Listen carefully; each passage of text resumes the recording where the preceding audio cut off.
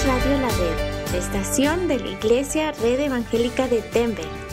1650 AM KBJD Denver, compartiendo la verdad en amor. Hola, nosotros somos tus amigos Oscar y Azul Pulido del programa Los Niños de la Red, el cual te invitamos a escuchar todos los sábados a las 10:30 de la mañana. Aprendemos sobre la Biblia y pasamos un tiempo muy especial y divertido. Dile a tus papás que te pongan el programa todos los sábados a las 10:30 de la mañana y también los domingos a las 5 de la tarde. Los Niños de la Red, Aquí en Radio La Red. Te esperamos. Hola amigos, les saluda Carlos Ruiz, anfitrión del programa La Red Aurora, y les invito a sintonizarnos todos los lunes a las 8 de la mañana y a las 3:30 de la tarde. Compartimos series y mensajes edificantes de la palabra de Dios que le ayudarán en su relación con Él y a conocerlo mucho más. Sintonícenos a través de esta su estación 1650 AM Radio La Red, compartiendo la verdad en amor. Hola, ¿qué tal? Les saluda su amigo Oscar Pulido, anfitrión del programa La Red Norte, y los quiero invitar a que nos escuche todos los martes en punto de las 8 de la mañana y también a las 3:30 de la tarde. La Red Norte es un programa donde compartimos temas bíblicos muy prácticos y que estoy seguro que le ayudarán en su relación con Dios y con los demás. Todos los martes a las 8 de la mañana y 3:30 de la tarde, solo aquí en su estación amiga Radio La Red 1650 AM, compartiendo la verdad en amor. Queridos hermanos y amigos, les habla Dino de Dino's Locksmith. Muchas gracias por su preferencia y apoyo. Para cualquier trabajo que tenga usted, si le rompieron su ignition, le dañaron su chapa de la puerta, llámenos, nosotros le podemos ayudar. Para llaves de chip, controles originales, será un gusto poder ayudarles. Llámenos, mi teléfono es 303-472-5108. También le podemos ayudar en toda el área metropolitana de Denver. Dios les bendiga. Mi teléfono una vez más, 303-472-5108. ¿Accidentes automovilísticos o accidentes de trabajo? Llame a Eduardo First. Con más de 20 años de experiencia, más de 2 décadas, usted o algún familiar enfrenta cargos de DUI, suspensión, tráfico. Primero llame a Eduardo First. Llame ahora y haga una cita 303-696-9155, 303-696-9155 o visítele en el 1010 South Joliet Street, Aurora, Colorado, cerca de Mississippi y Havana. Eduardo First. Mobile Miracle Auto Detail, lavado de auto para la gente ocupada. Búscanos en Facebook como Mobile Miracle Auto Detail. ¿Estás muy ocupado y casi no tienes tiempo de lavar y detallar tu auto? Deja que nosotros detallemos tu coche, camioneta, camión. Llámanos hoy al 720-325-8996. 720-325-8996. Mobile Miracle Auto Detail, lavado de auto para la gente ocupada.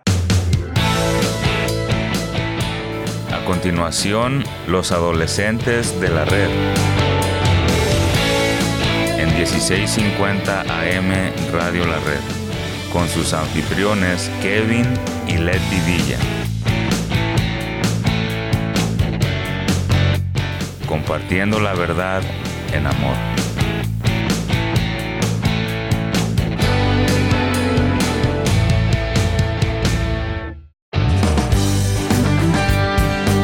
Bienvenidos a este programa de los adolescentes de la red. Estamos muy alegres de volver a compartir tiempo con cada uno de ustedes, adolescentes. Esperemos que ustedes se queden con nosotros por aproximadamente 30 minutos, donde estaremos abordando tema muy importante, y esperemos que también para usted, padre de adolescentes, les llame mucho la atención, porque el tema de hoy pues nos hace correr el riesgo. Porque puede quizás sonar que nosotros tenemos un concepto más alto del que en realidad es, pero con esto les menciono que hoy estaremos hablando de la vida doble, y oramos que solamente el Señor se lleve toda la gloria y Él sea hablando a nuestros corazones y Él sea trayendo convicción a nuestras vidas también, y que esto nos ayude a madurar, a crecer en Él solamente. Y estoy junto a Leti. Y bueno, pues a nadie le gusta pensar que vive una vida doble, Por eso imaginamos las peores muestras de alguien que vive una vida doble y luego nos declaramos inocentes, ¿verdad? Pensamos en una persona como un grosero farisaico que golpea la mesa para transmitir la condenación del pecado por parte de Dios, ajeno al hedor del pecado y el egoísmo en su propia vida. Nos imaginamos también a esa persona con los brazos cruzados hacia otras personas y la nariz inclinada hacia arriba. Luego, cuando nos ponemos a pensar bien sobre estas personas que piensan que no tienen pecado y nos sentimos seguros y distantes, y entonces llegamos a decir, bueno, al menos yo no soy así. Un tema, Kevin, que puede sonar un poco fuerte, pero es muy necesario, adolescente. Pensemos en estas preguntas. ¿Y si esta imagen está mal? ¿Qué pasa si la verdadera imagen de la hipocresía es borrosa? ¿Cómo podría el pecado y la rebelión colarse en nuestras vidas sin darnos cuenta? La vida doble y la disminución de sus pecados. En su obra clásica sobre el arrepentimiento, Thomas Watson se toma el tiempo para distinguir entre el cristiano lleno de gracia y el que vive una vida doble. Él dijo así: un alma favorecida se esfuerza por sacar lo peor de sus pecados, pero los hipócritas sacan lo mejor de ellos. No niegan que son pecadores, pero hacen lo que pueden para disminuir sus pecados. Nos gusta imaginar a las personas que viven como personas, quienes piensan mucho más de ellas mismas, que niegan su pecaminosidad y se jactan de su perfección percibida. Pero Watson pinta un cuadro que toca más cerca de casa. Estas personas de doble vida no pretenden ser perfectos, simplemente piensan que sus pecados no son tan malos. No niegan su pecado, simplemente lo minimizan. Wow, esto, así como tú mencionas, Leti, es un tema fuerte y esperemos que se queden con nosotros, por favor, porque todavía hay más este tema. No solamente estamos exponiendo la realidad lamentable de la doble vida, sino también, claro, hay edificación dentro de esto. La respuesta adecuada al pecado, por supuesto, es confesarlo a Dios y lamentarse por cómo aflige el corazón de Dios. En palabras de Watson, como tú acabas de mencionar, Leti, hacer lo peor de los pecados de uno, es decir, ver nuestro pecado en la peor luz posible que podamos imaginar, sabiendo que incluso entonces no vemos cuán atroz es ante un Dios santo. El que vive una vida doble hace lo contrario. Su respuesta al pecado es disminuirlo, minimizar la importancia de las malas acciones. Bueno, la vida doble y poner excusas entonces también es un problema. ¿Cómo sabes si estás minimizando tu pecado, adolescente? Bueno, por cierto, pues se ponen excusas. En lugar de tener lágrimas para lamentarlo, se usan argumentos para defender el pecado. La señal de advertencia de la hipocresía es cuando tu corazón salta para excusar tu pecado en vez de confesarlo. Cuando tu energía se dedica a excusar o defender tus acciones, incluso si reconoces que esas acciones son pecaminosas, estás duplicando tu pecado en lugar de inclinarte en arrepentimiento. El corazón orgulloso busca justificarse a sí mismo y el corazón arrepentido renuncia a la autojustificación como insignificante. Tomemos de ejemplo a Saúl. Pasó de ser rey a brujo visitante. El rey Saúl, quien no cumplió completamente el mandato del Señor en la batalla y luego ofreció excusas al profeta Samuel por las razones por las que no había obedecido completamente, y tú puedes leer esto en 1 Samuel 15. El razonamiento de Saúl parecía bueno en la superficie. Quería dedicar el botín de guerra al Señor, ¿verdad? Defendió su compromiso apelando a buenos motivos. Saúl hizo lo mejor de sus pecados. ¿Cómo respondió Samuel, el profeta? Trató de despertar a Saúl mostrándole cuán severa fue su desobediencia. Para recalcar el punto, Samuel comparó la desobediencia de Saúl con el pecado de la brujería. A primera vista, esta crítica parece exagerada. Saúl aún no era un rey terrible. Él no había hecho nada tan cobarde como incursionar en el ocultismo. Las palabras de Samuel que relacionan la rebelión de Saúl con la brujería intentan sobresaltarnos. Años más tarde, por supuesto, poco antes de su muerte, el rey Saúl, agotado, visita a la bruja de Endor para ponerse en contacto con los muertos. Tan loco como parecía al comienzo del reinado de Saúl, la reprensión de Samuel fue vindicada por las acciones de Saúl. Más adelante en la vida, Saúl estaba bien encaminado en el camino de la rebelión que lo llevó a la guardia de una bruja. Vayamos un poquito más a fondo. Si vivimos una vida doble, mirémonos al espejo. Es conveniente crear una caricatura de una persona que vive así y luego distanciarse de ese retrato. Pero esta tendencia es en sí misma un signo de hipocresía incluso.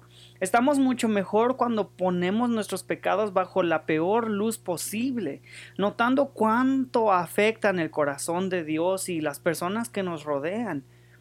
Ver el verdadero estado de nuestro pecado provoca humildad y confesión.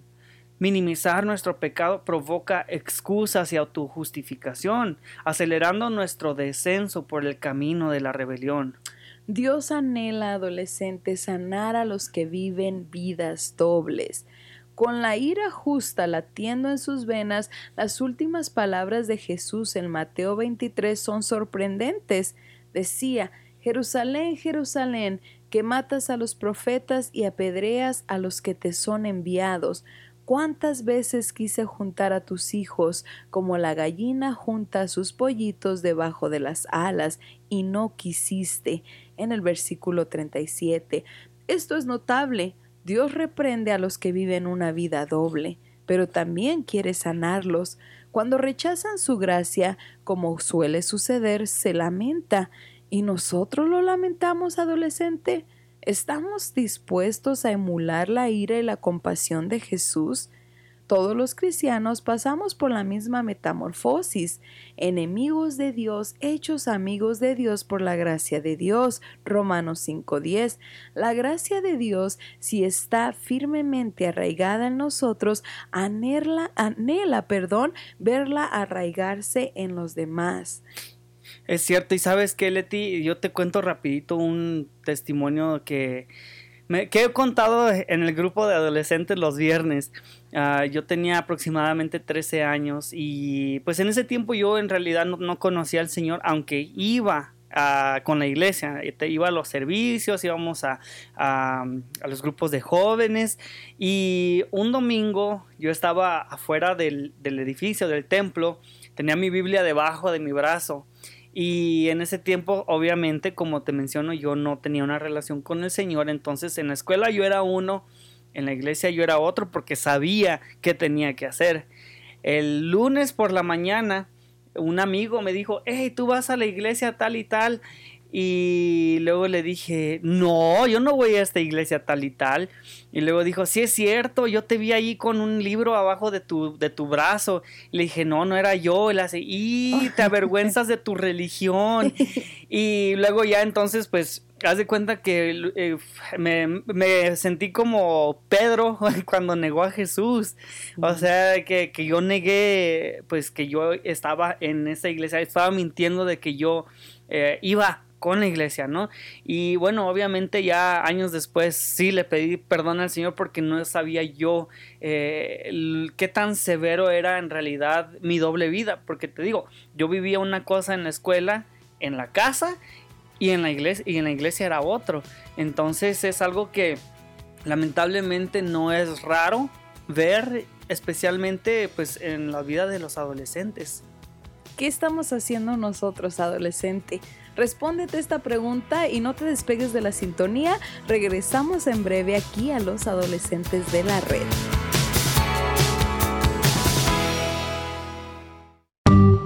Compartiendo la verdad en amor. Radio La Red.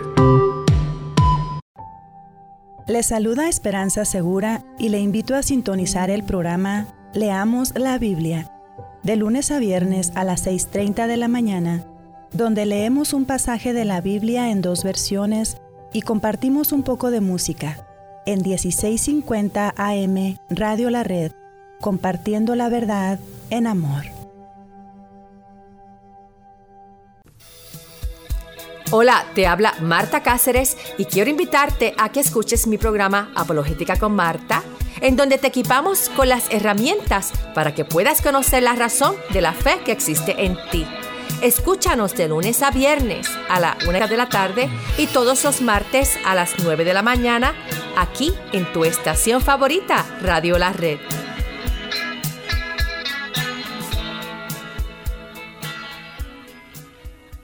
Dios les bendiga.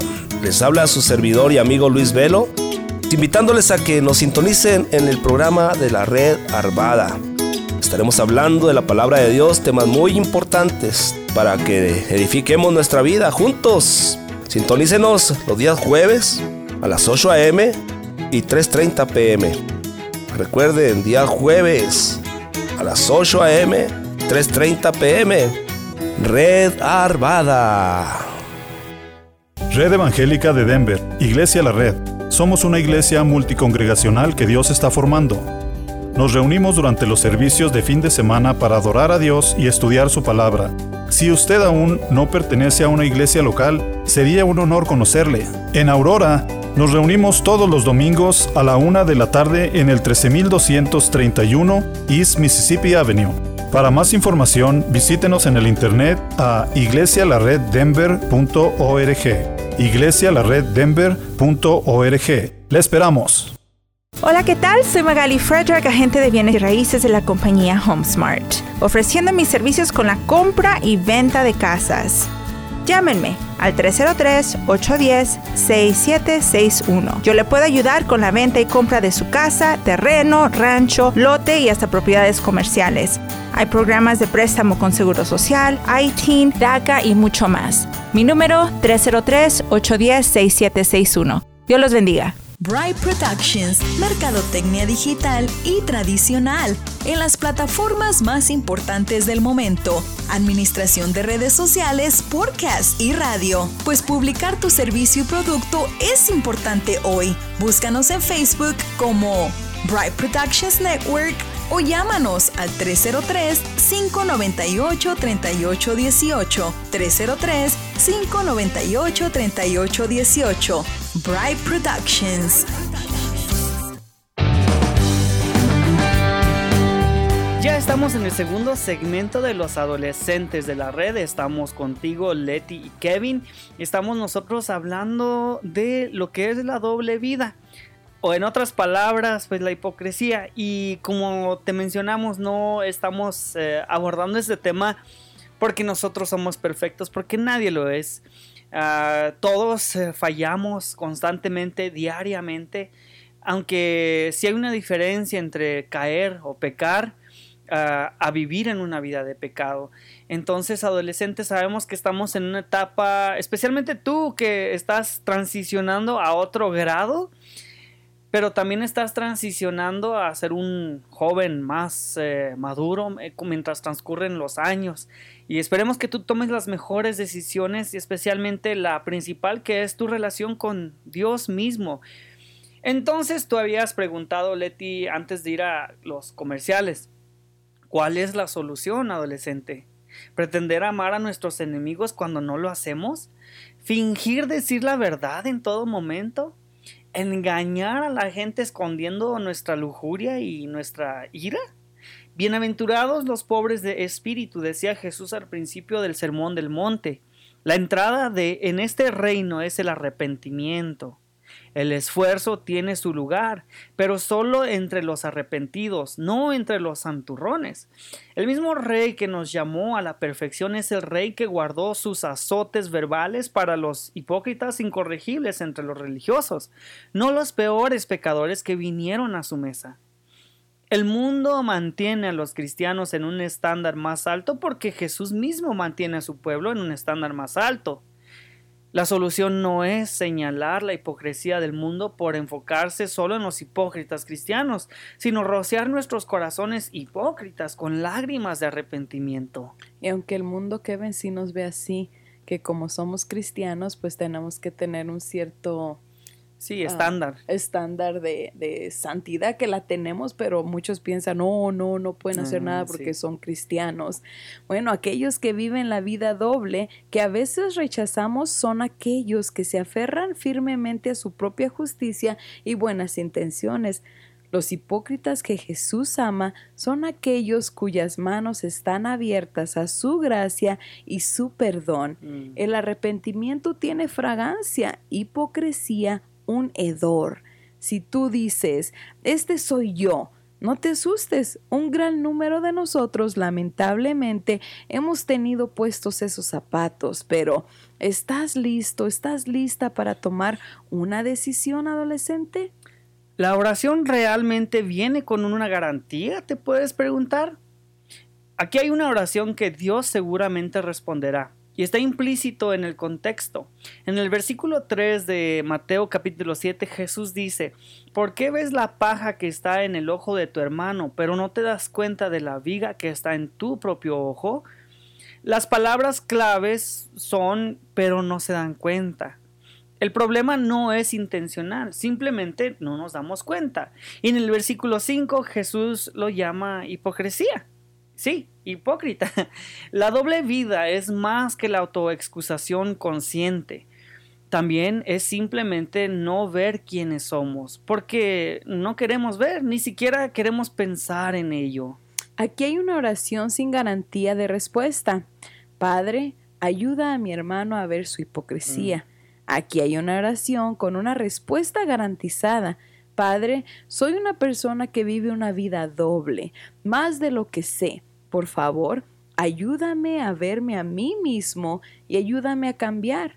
Con esa oración viene la humildad, la realidad con Dios, el crecimiento en la gracia, la alegría de la conciencia, la libertad de corazón, la misericordia hacia mi hermano y mucho más. Todas las cosas buenas que nuestro Padre Celestial da con gusto. Mateo 7:11.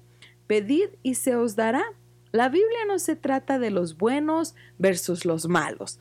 Solo hay un buen hombre y su nombre es Jesucristo, el que ofreció la gracia tanto a los que viven una doble vida como a los intolerantes. Así que por favor dejemos nuestras etiquetas y condenas, la ira e hipocresía y volvamos a la gracia abrumadora de Cristo. Adolescentes, seamos honestos con Dios. Puedes venir a Dios y ser completamente transparente con Él. Personalmente, yo he venido a los pies de nuestro Maestro y le he dicho, Señor, he notado esto en mí, perdóname, cámbialo, no quiero ser así, no quiero pensar así. Y Él lo ha hecho. Así es que te decimos, adolescente, no tengas pena de ser transparente, completamente honesto con Dios, honesta. Él te ama y está dispuesto a cambiar cualquier área donde tú necesites ayuda. Es cierto, y pues en realidad, adolescente, si te pones a pensar, no hay nada que podemos esconder de Dios. Él sabe cómo eres en realidad en tu casa, en la escuela, a comparación de cómo eres cuando vas a los servicios los fines de semana. Pero lo que Él quiere es que tú seas honesto, que tú vengas a Él y confieses tu pecado, como muchos lo seguimos haciendo, porque no somos perfectos. Este es un proceso en el que estamos, en el que Dios nos está transformando. Nosotros hacemos el esfuerzo, pero ahí es donde nosotros mismos fallamos, porque nuestra fuerza no es suficiente. Se necesita la fuerza, el poder de Dios. Sí. Ahora vamos con los padres. Padres, el hogar es la línea del frente. Nuestro primer campo de servicio es nuestro hogar. Nuestro cónyuge e hijos son nuestro prójimo más cercano y Jesús nos ordena a amar a nuestro prójimo. El hogar es el primer lugar al que estamos llamados a mostrar el amor de Cristo. Cómo actuamos en casa le importa a Dios. Las calificaciones de la Biblia para los ancianos declaran esto explícitamente. En 1 Timoteo capítulo 3 versos 4 al 5 dice que un anciano debe gobernar bien su propia casa con toda dignidad, manteniendo a sus hijos sujetos, porque si alguien no sabe cómo gobernar su propia casa, ¿cómo cuidará de la iglesia de Dios? También para los diáconos, esposo de una sola mujer, que dirija bien a sus hijos y a su propia casa. 1 Timoteo 3:12. Estas cualidades no se limitan a los supersantos, sino que están destinadas a todo el pueblo de Dios. En su conocido sermón de despedida, Jonathan Edwards vinculó el hogar, la iglesia y el evangelio, diciendo: toda familia cristiana debe ser como una pequeña iglesia, consagrada a Cristo y totalmente influenciada y gobernada por sus reglas. Padres de familia, el hogar expone el corazón. Sin embargo, si somos honestos, el hogar suele ser el lugar más desafiante para vivir las implicaciones del Evangelio. Les decimos cosas a nuestros hijos que nunca le diríamos a nadie más. Expresamos ira a nuestros cónyuges que ocultamos de los demás. La pereza que otros no ven es obvia para ellos.